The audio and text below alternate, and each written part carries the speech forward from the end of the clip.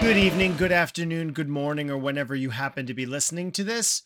Welcome to the Film Realist Podcast, the film and TV podcast from a complete nobody that is hopefully for somebody. I am the host of this show, Kyle Naranya. This is a jam-packed episode where I will be reviewing the last of the 60th anniversary Doctor Who specials, this one titled The Giggle, as well as The Boy and the Heron, as well as Godzilla Minus One. Unlike typical episodes, these episodes will not include non-spoiler sections just because there is so much to cover. I want to get through everything and I want to give my full-fledged thoughts. So there's no spoilers. You've been warned right now. The first thing I am going to talk about is The Giggle, the last of the Doctor Who specials. Let's go.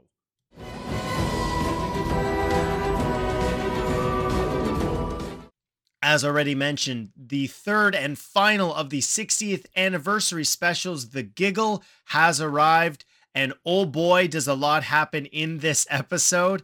Starting off with at the beginning, I absolutely loved Neil Patrick Harris as the toy maker.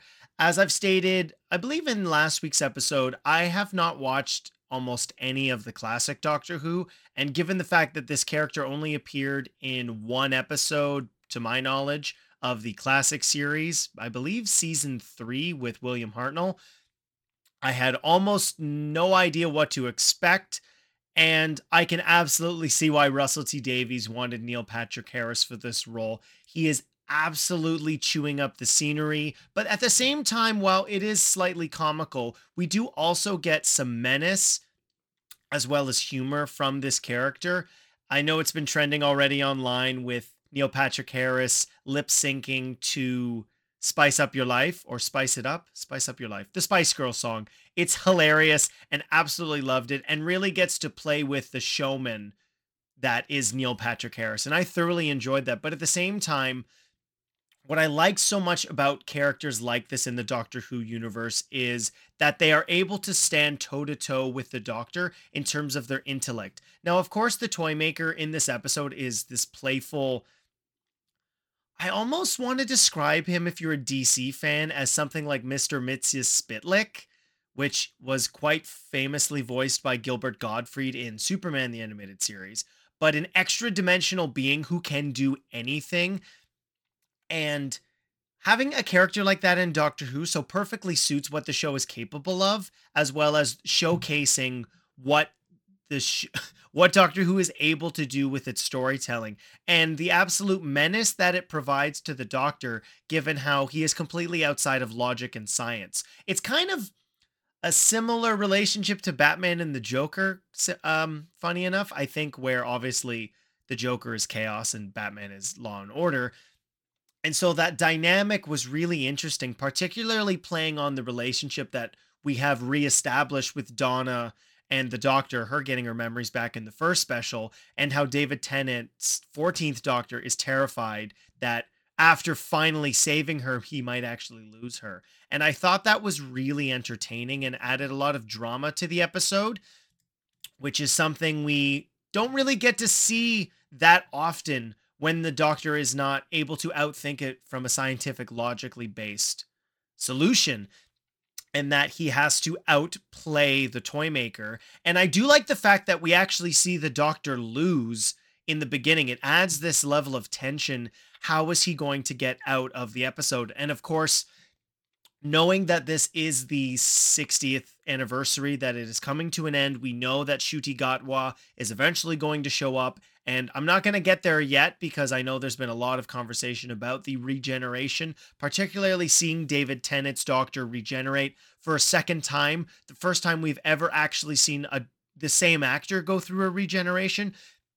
Ironically enough, we've seen that somewhat from David Tennant before. We had him regenerate his hand in his Christmas Invasion, his first Christmas special, as well as using his regeneration energy to flow it into the hand that ultimately was the creation of the meta crisis, which obviously connected to Donna. If you're listening to this, you know that, but regardless, we have seen other doctors deal with regeneration energy. I enjoyed Peter Capaldi's quite similarly to David Tennant's at the end of time, trying to hold off regenerating and then ultimately coming to. And then we got Jodie Whittaker. I do think that this episode as a whole sort of addressed what my concerns were going into the specials collectively, which was that while yes, we don't really get to see a substantial amount of member berries, which I like, when Doctor Who is able to reference itself smartly and actually use it as elements to play within the story, I think that's when it's at its best. It's one of the reasons I really liked Day of the Doctor.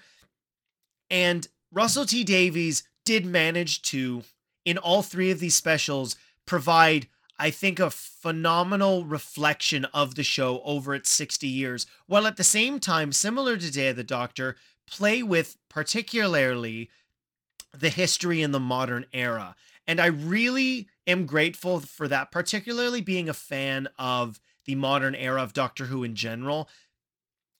One of my favorite scenes going back to Neil Patrick Harris's Toymaker is where we got to see him quite literally be a puppet master for human-sized puppets, which was quite terrifying. And an element of Doctor Who that I absolutely love is that balance of creepy and out of the norm paranormal elements when we had two different human puppets, as well as having the actual marionettes along through the episode as well. But getting to see a history of the companions, and Donna, up until Rose and Martha, was only aware of those two companions in general, but as well as having Mel and the history of all the other companions being presented right in front of Donna, and the Doctor trying to justify the conclusion to their stories, I thought was quite gripping, as well as, again, we are not avoiding the flux. Now, it's not necessarily addressed how the Toymaker was involved with the Doctor's history, given the fact that he is this sort of extra dimensional or celestial, as it's referenced to in the show, that he may have been involved potentially with the Timeless Child to some degree. But again, one of the things I appreciate most is we're not wiping things from the canon. Just because they were elements that you didn't necessarily like, we are going to maintain the history of the character, because it would be unfair to somebody who worked on the show previously to erase their contributions. Even with, as I spoke with Tom last episode, they may not be elements that you liked, especially. Now, I've talked around it. I might as well address it now. We are given with David Tennant's regeneration in this episode, something that we had never seen before. And it's an element of Doctor Who that I guess has been teased in Tales of the TARDIS, which I haven't necessarily watched yet. I may now, given the fact that they might be contributing factors to what we do see, and that is of the bi-generation, which is the 14th Doctor, for lack of a better description, births the 15th with Ncuti Gatwa.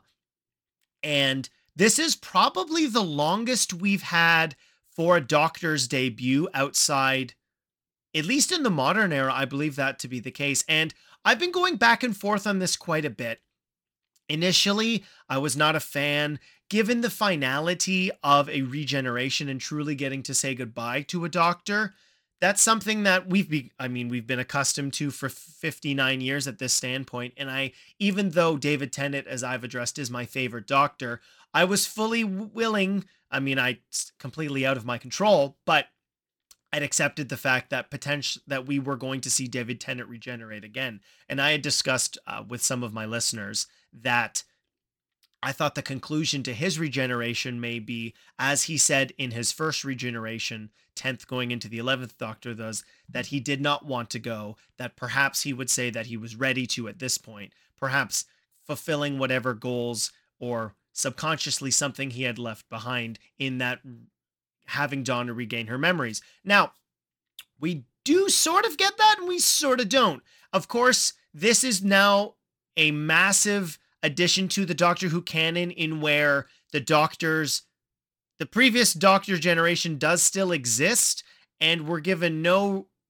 actual the details provided just say that there are now just two Doctors. And initially that did bother me to some degree, but as I've sort of had more time to think about it, I actually don't think bi-generation changes anything outside of the fact that in the current time frame of 2023, there are two Doctors living in the present. Because the way that I've thought about it is, even if, and Russell T Davies did mention this on the BBC iPlayer commentary for the Giggle, that in his mind, every single doctor has now bi-generated, which would explain for previous doctors aging when they've reappeared. Peter Davidson, of course, appeared in a Children of Need special with his son-in-law, David Tennant. And so there's an explanation as to why he looks older for that, as well as why we have older doctors with Sylvester McCoy and Colin Baker and Peter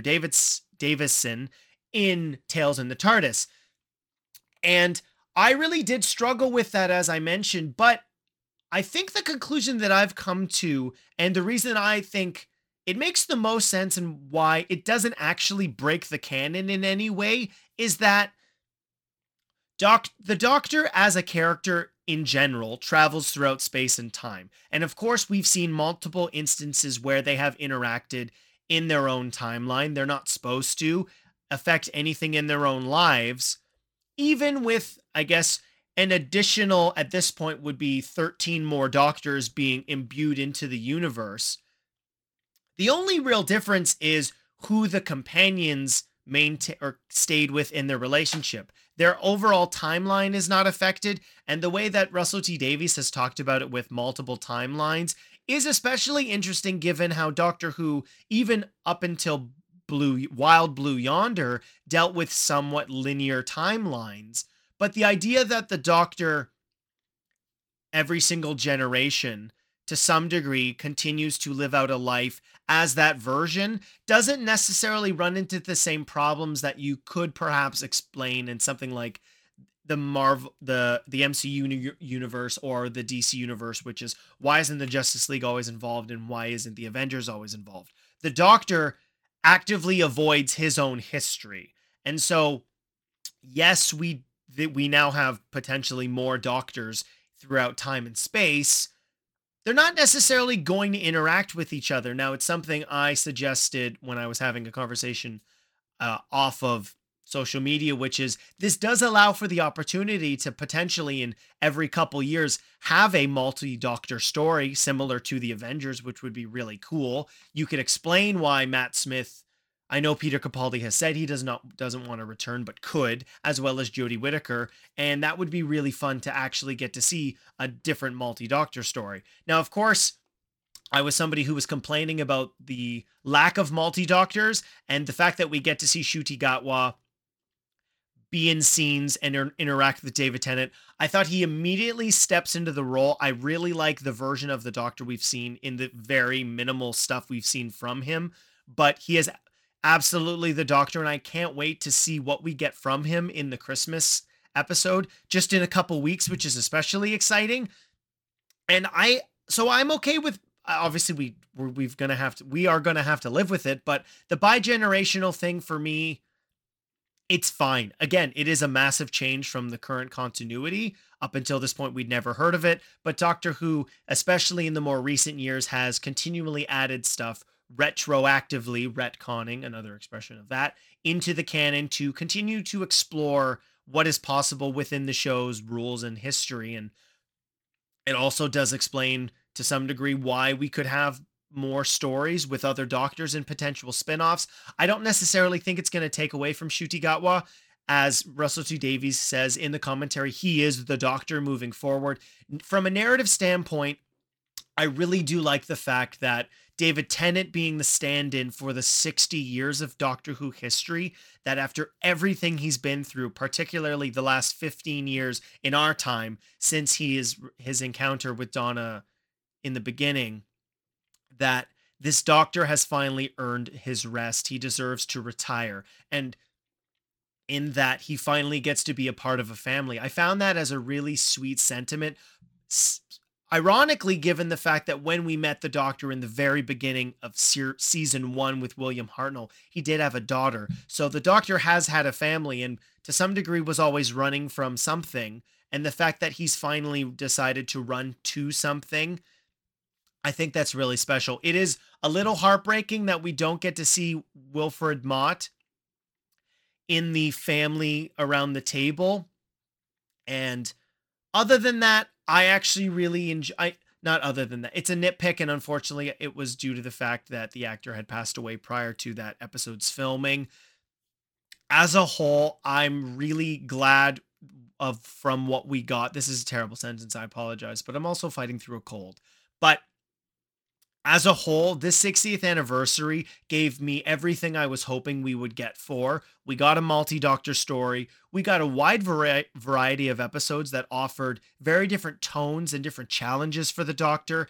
And while, of course, to some degree, it was still focused on the Doctor Who Series 4 version with David Tennant and Donna Noble, but it also really did embrace the 18-year history of modern Doctor Who and paying respect to the previous 50 at the same time. And there are episodes that I'm really looking forward to revisiting. I haven't had a chance to rewatch The Giggle yet in time of recording, but I'm really looking forward to watching them.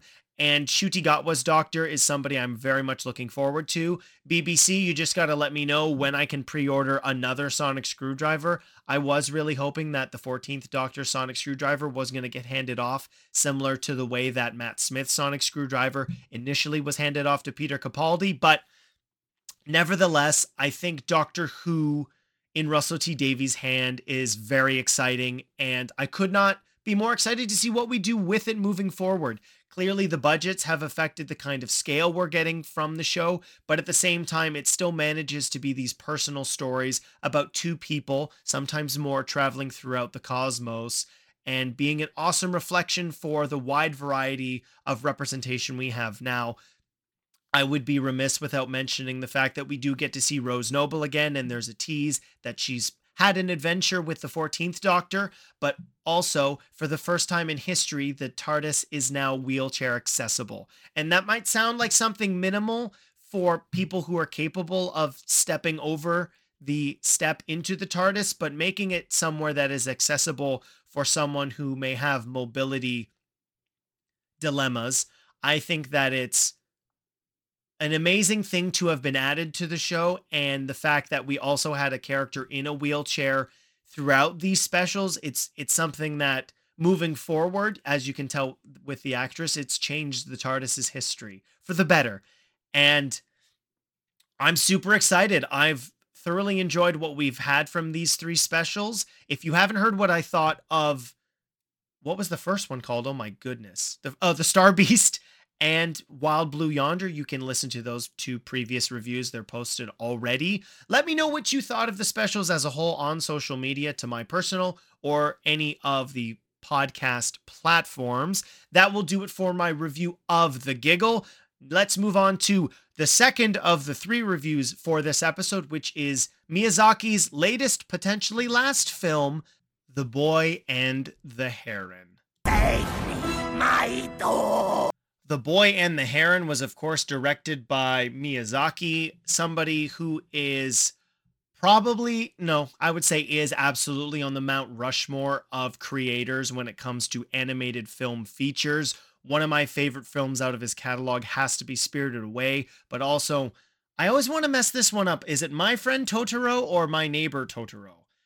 Now, I know that makes it sound like I haven't seen the film, but I promise you I have. What is it called? My Neighbor Totoro. I don't know why I messed that one up. But also Princess Mononoke, Howl's Moving Castle, as well as Ponyo. I haven't actually seen The Wind Rises yet. I'm going to have to fix that. But regardless, I did see The Boy, and I keep wanting to call it The Boy and the Blue Heron. I think that's because of Wild Blue Yonder and the color.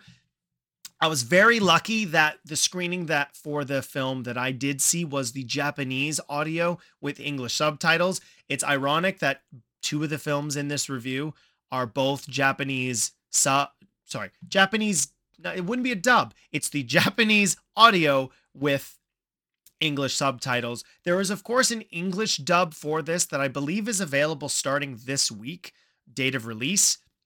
So there are two options for you to see the film. Typically, that's how I have seen the films with the English language, so I was really looking forward to seeing an English language of this film.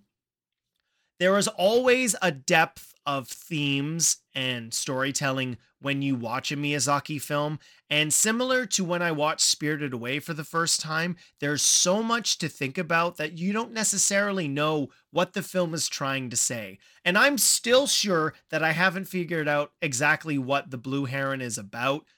I think I figured out the simplest form of what the story is and what the message is. And I'm sure there's going to be things that I missed, but it's been a very busy content viewing weekend for me, as well as my dad's 60th birthday. Shout out to David. He just turned 60 this past weekend.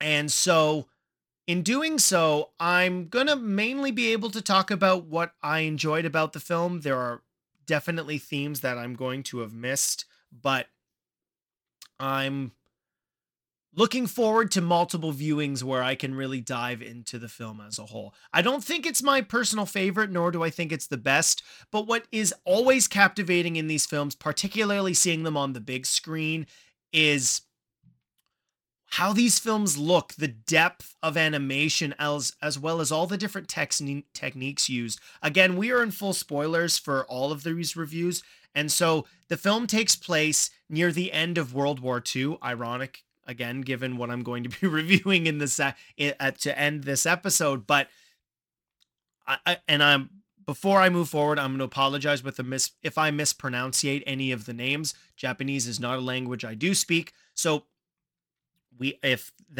I have mispronounced any of the names, apologies. So we are introduced to Mahito, whose mother passes away to this horrible fire in a hospital. And as a result, we do get to see him, we see him move to a rural community where his father has remarried, who happens to be his sister, his wife's younger sister.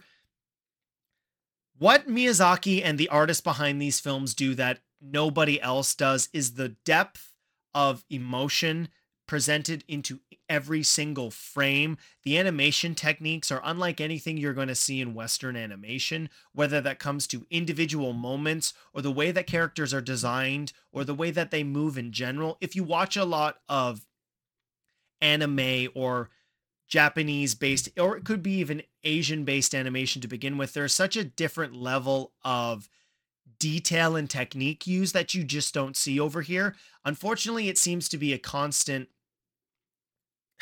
effect with the rise in cost of animation, even with something like Invincible, which is paid for by Amazon and Prime Video, that the cost of animation is quite expensive, and 2D animation in general is used less and less and less. And it is impossible to compare something like Invincible to a Miyazaki film. The effects on screen that are all hand drawn, and there may be some computer camera moves in general, but the fact that this is all 2D animation, particularly with the fire effects, every single frame of this movie could be framed as a piece of art that you'd want to hang on your wall. And the emotion that it is able to draw from you at every single moment is quite substantial and astounding to some degree, given the fact that, for one, you're reading the entire film because, again, I don't speak Japanese, but the whole story being presented about this boy, one, losing his mother, and then going on this mission to find her and learning to let her go and embrace his new mom because to some degree of their relationship, but also that he's going to be having a younger sibling. And getting a story that is somehow Miyazaki's multiverse at the same time, where we get this pocket universe where Mahito meets a younger version of his mom who does serve some mission in this pocket universe that is all about maintaining the peace and balance of the world and good versus bad. It's quite substantial in terms of its significant themes, but at the same time, because it's a Miyazaki film, you also get to enjoy the oddness and, for lack of a better description, the weird reality that he presents to you, whether that's an army of budgies or not pigeons, but yeah, I think they're budgies, birds. there's a scene in the trailer where you see them anthropomorphic and quite large to some degree, and then morphing into much thinner, smaller versions attacking the dad. As always, the humor is so perfectly executed in this film. There's, I think, multiple jokes about being covered in bird feces, which of course is absolutely disgusting, but it's such a hilarious moment that occurs more than once. But at the same, as always with his films, also presenting such significant moments of calm and reflection. We get to see that this afterlife slash pocket universe also has a relationship to the birthing of souls and where an infant gets their identity from. With, ironically, I've said ironically too many times, but there are these creatures that similarly look they look, oh, that's a terrible sentence. I apologize. It's been a very, very long weekend. But we see these creatures that are the souls of children yet to be born, and they kind of look like the adipose from the Partners in Crime episode of Doctor Who. There's a lot of weird, unplanned connections between everything that I've seen this week, but I think that's quite fun because there's some sort of story being woven together, which I quite enjoyed. Not that they were ever planned by any of the creators whatsoever. Actually, well, Miyazaki, well, that's besides the point. And the journey that we go on Mahito and the experiences that he has, even as a 12-year-old, are really interesting and captivating in how that they are presenting the message to him without him even knowing it. I thought there might be an element where we do see him injure himself, and that trauma that he is trying to get over, he keeps having these nightmares of his mother's passing and that he wasn't able to save her.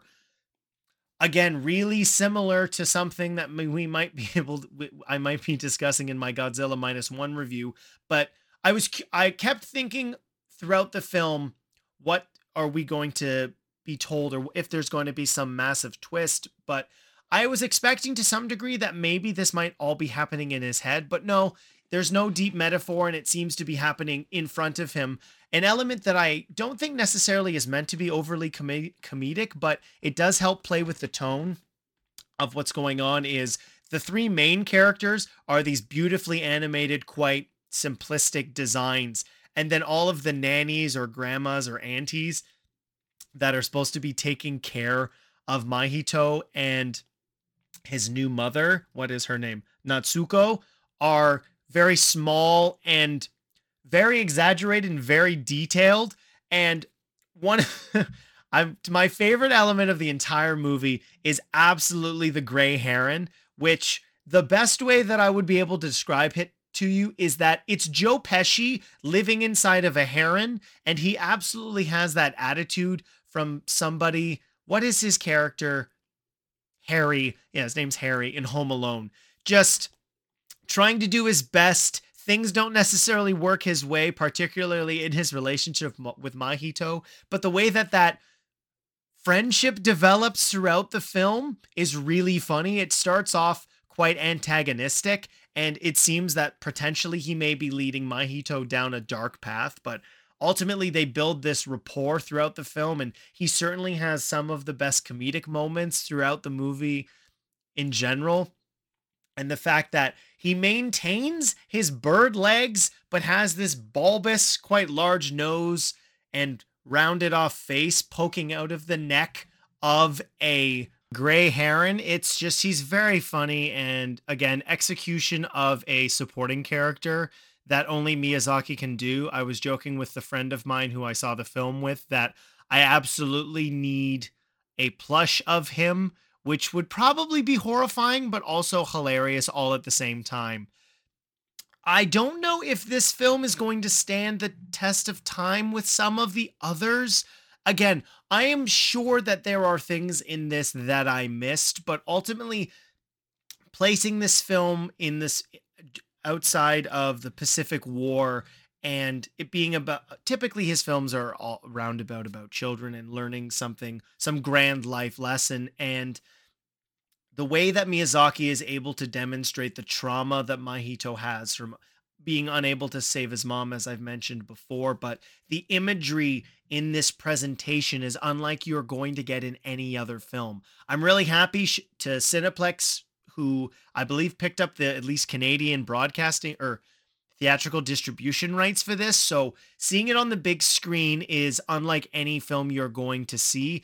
It is the complete antithesis of something like Wish, which I haven't seen yet, so I don't want to be throwing shade at it at all. But Miyazaki's filmography and what everyone involved with this is able to do is unlike any other animation style, even amongst anything else you're going to see from Japan. And the fantasy worlds that they are able to create and the way that they are able to present the journey that this boy is on with the ridiculous is quite insane. And it's a methodical film that has very internal stakes for Mahito, but at the same time, it has this grand adventure that you would get from any typical fantasy story. And not to say that it is anything like you've seen before, because as with all Miyazaki films, it's not at all. Getting to see a boy completely tackled by a group of, not what are they, not puffins, what were they? Not even herons, they got a big mouth. My brain is mush. What is he tackled by? He is tackled by birds. Oh my, pelicans. He's tackled by pelicans. But the imagery and the presentation of the afterlife, while at the same time being about the birth and death and the internal resurrection within Mahito and the relationship that he develops with Natsuko, as well as the relationship to his dad, who from the outset seemed quite typical, and his minimal relationship with Mahito, but you see the caring and protective father start to come out, particularly after Mahito injures himself, but also when Mahito and Natsuko go missing, that he is on a one-man mission to save them from potentially where they are. So I really enjoyed the film. I think it's something that's definitely going to require multiple viewings, as well as probably reading much smarter people than I review what the film has to say and all of the hidden messages in its story. But if you enjoy Japanese animation, and in particular Miyazaki, I think this is certainly a film you should check out. It's worthwhile on the big screen. I know this has become a debate amongst a lot of people as to whether or not it's animation is a film style. It's not even to be argued that animation is a film style. Multiple films have been nominated for Best Picture at the Academy Awards. Not that that's the be all and end all, but a film like this, as well as something like Across the Spider-Verse, deserve, in my opinion, you to see them in theaters more so than some other Oscar baity films. Not going to name anything in particular, but in general, this is an art form that I hopefully we get to see more. It's been rumored that it might be Miyazaki's last film. I hope that's not the case. If it is, it's a filmography unlike anybody else, and it is one, if you haven't had a chance yet to see, I would recommend watching these because they are some of the best, if not the best, you are ever going to see from animation as an art form. So that wraps up my review of Boy and the Heron, The Boy and the Heron. To wrap up with this episode, I'm going to give you my review of the latest Godzilla film, Godzilla Minus One. The third and final review for this week is, of course, Godzilla Minus One. It's certainly an interesting tangent that, again, without getting into I will be getting into spoilers, that all three of these reviews have to do with not embracing, but ultimately acknowledging trauma and working through that and coming to some sort of resolution. And that is abundantly clear in this film, where it is a brand new continuity, and it's the first of the Japanese language Godzilla films I have seen in the theaters. This, again, being another similarity between the previous review with The Boy and the Heron. First off, there's been a lot of talk about this film, so my expectations were quite high. I took my dad to see it. Again, shout out Dave, happy birthday.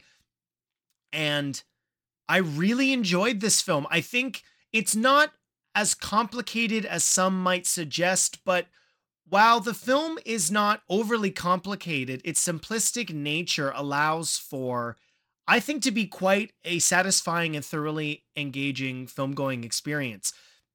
We get to deal with the origin of Godzilla in the 1940s, an aesthetic that I really think suits this brand in particular. While, of course, I've enjoyed Godzilla 2014, Kong Skull Island, I mean, that's really it in terms of the Legendary Pictures modern monster universe.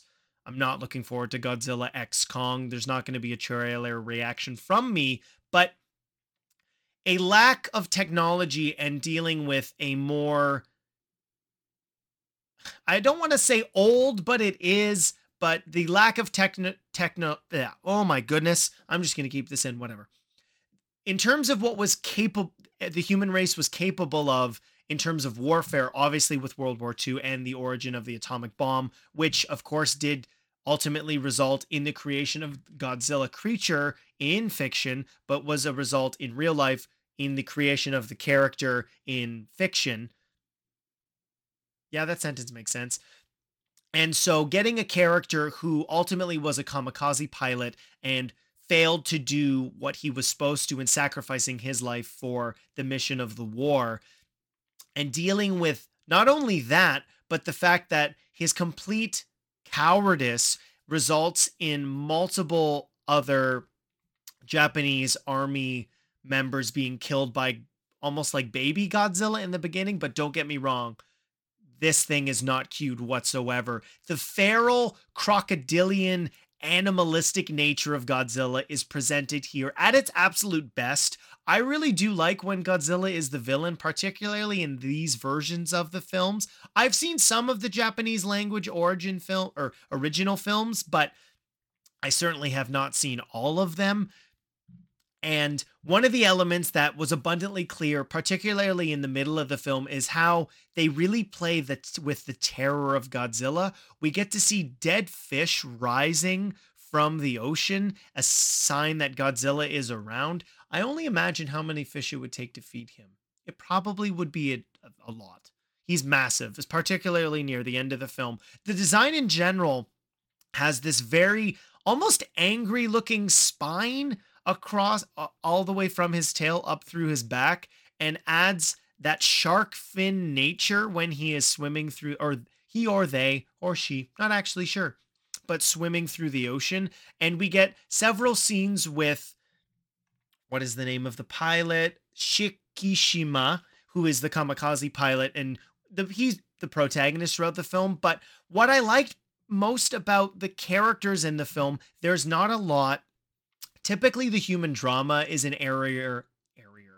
Oh my goodness, is an area of these Godzilla films and the monster movies in general where they suffer, where you overcomplicate all the relationships and you make them very melodramatic. And you could be critical of these to some degree and say that they are the case, but the relationships in general feel a lot simpler in their nature, but the rapport that each of the characters builds amongst each other makes you, I found myself much more invested than I had been in Godzilla King of Monsters or Godzilla v Kong. And so when with Shikishima building this relationship with Noriko, a woman who has this baby that was not hers, and they build this, what's the word I'm looking for? It's platonic, but ultimately grows into being something more. They are a blended family. That would be the word that I'm looking for. And in the way that that relationship evolves in so that this little girl does not have to be raised alone. And then having the two former veterans, you have the scientist in Noda, as well as, and then I apologize for the names, but and then you have Hota, and you have, who is the other person? Mizushima. And so in only having three of the other crew members, that you build in this small community, and as the film goes along, it really adds to the tension and the way that these relationships evolve, particularly in preparing to go kill Godzilla. Certainly, you get to explore, I would say, a relatively familiar version of post-traumatic stress with Shikishima, and one, the death of the people because of Godzilla. But every time we do see Godzilla's attacks, he continually is being revisited by these dreams of terror, and knowing that, or at least feeling that he is responsible for the damage happening because his failure to use his plane to shoot Godzilla in the initial meeting at the very beginning of the film. And the crew that he has with Noda and Hota and Mizushima is that they are responsible for destroying bombs left in the ocean. And ultimately their run-in with Godzilla is very Jaws. It's very, we need a bigger boat. And then Godzilla becoming more and more of a menace throughout the film adds into the scale. I really like Godzilla in the ocean. The aesthetic of him taking down World War II battleships, you never get sick of it. And getting to see another aesthetic that's really cool is when Godzilla is priming for an atomic beam. They call it heat ray in this film.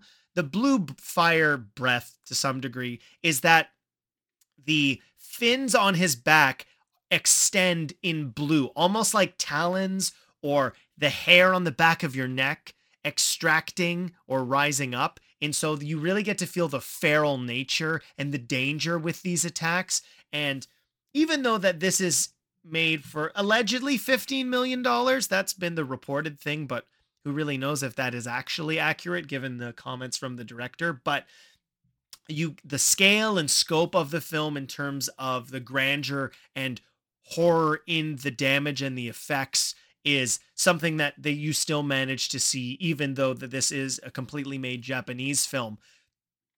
While the soap opera nature of the relationships at times is not necessarily going to win Oscars for best writing, I really like the simplistic nature of those relationships because it gives you something to follow while not feeling as if it's tediously overly complicated. The one aspect that I did not appreciate was we do get a sacrifice from, I have to look at it again, from Noriko, the stand-in mother with Shikishima or Kochi, and we do believe that she died, again continuing to build on the guilt that Shikishima, the former kamikaze pilot, does feel, in him feeling responsible for Godzilla's continual terror throughout Japan. I don't like at the end that ultimately it's revealed she's alive. I think it's enough that the only technician left from the initial Godzilla attack at the very beginning of the film who is alive, and he's injured, so he has this limp, and he blames Shikishima for what has happened with Godzilla. I do like the fact that we do have a conclusion in that relationship, and ultimately Tachibana is responsible for Shikishima being alive, given the fact that he was going to sacrifice himself in destroying Godzilla. We learn throughout the film that Godzilla's exterior is super tough and can withstand anything that the Japanese, in terms of military armaments, would be able to sustain, or we'd be able to survive. But internally, he can be damaged and to some degree has a regeneration, but they believe if they could blow him up from the inside, potentially he could survive. So Shikishima is willing to fly as a kamikaze pilot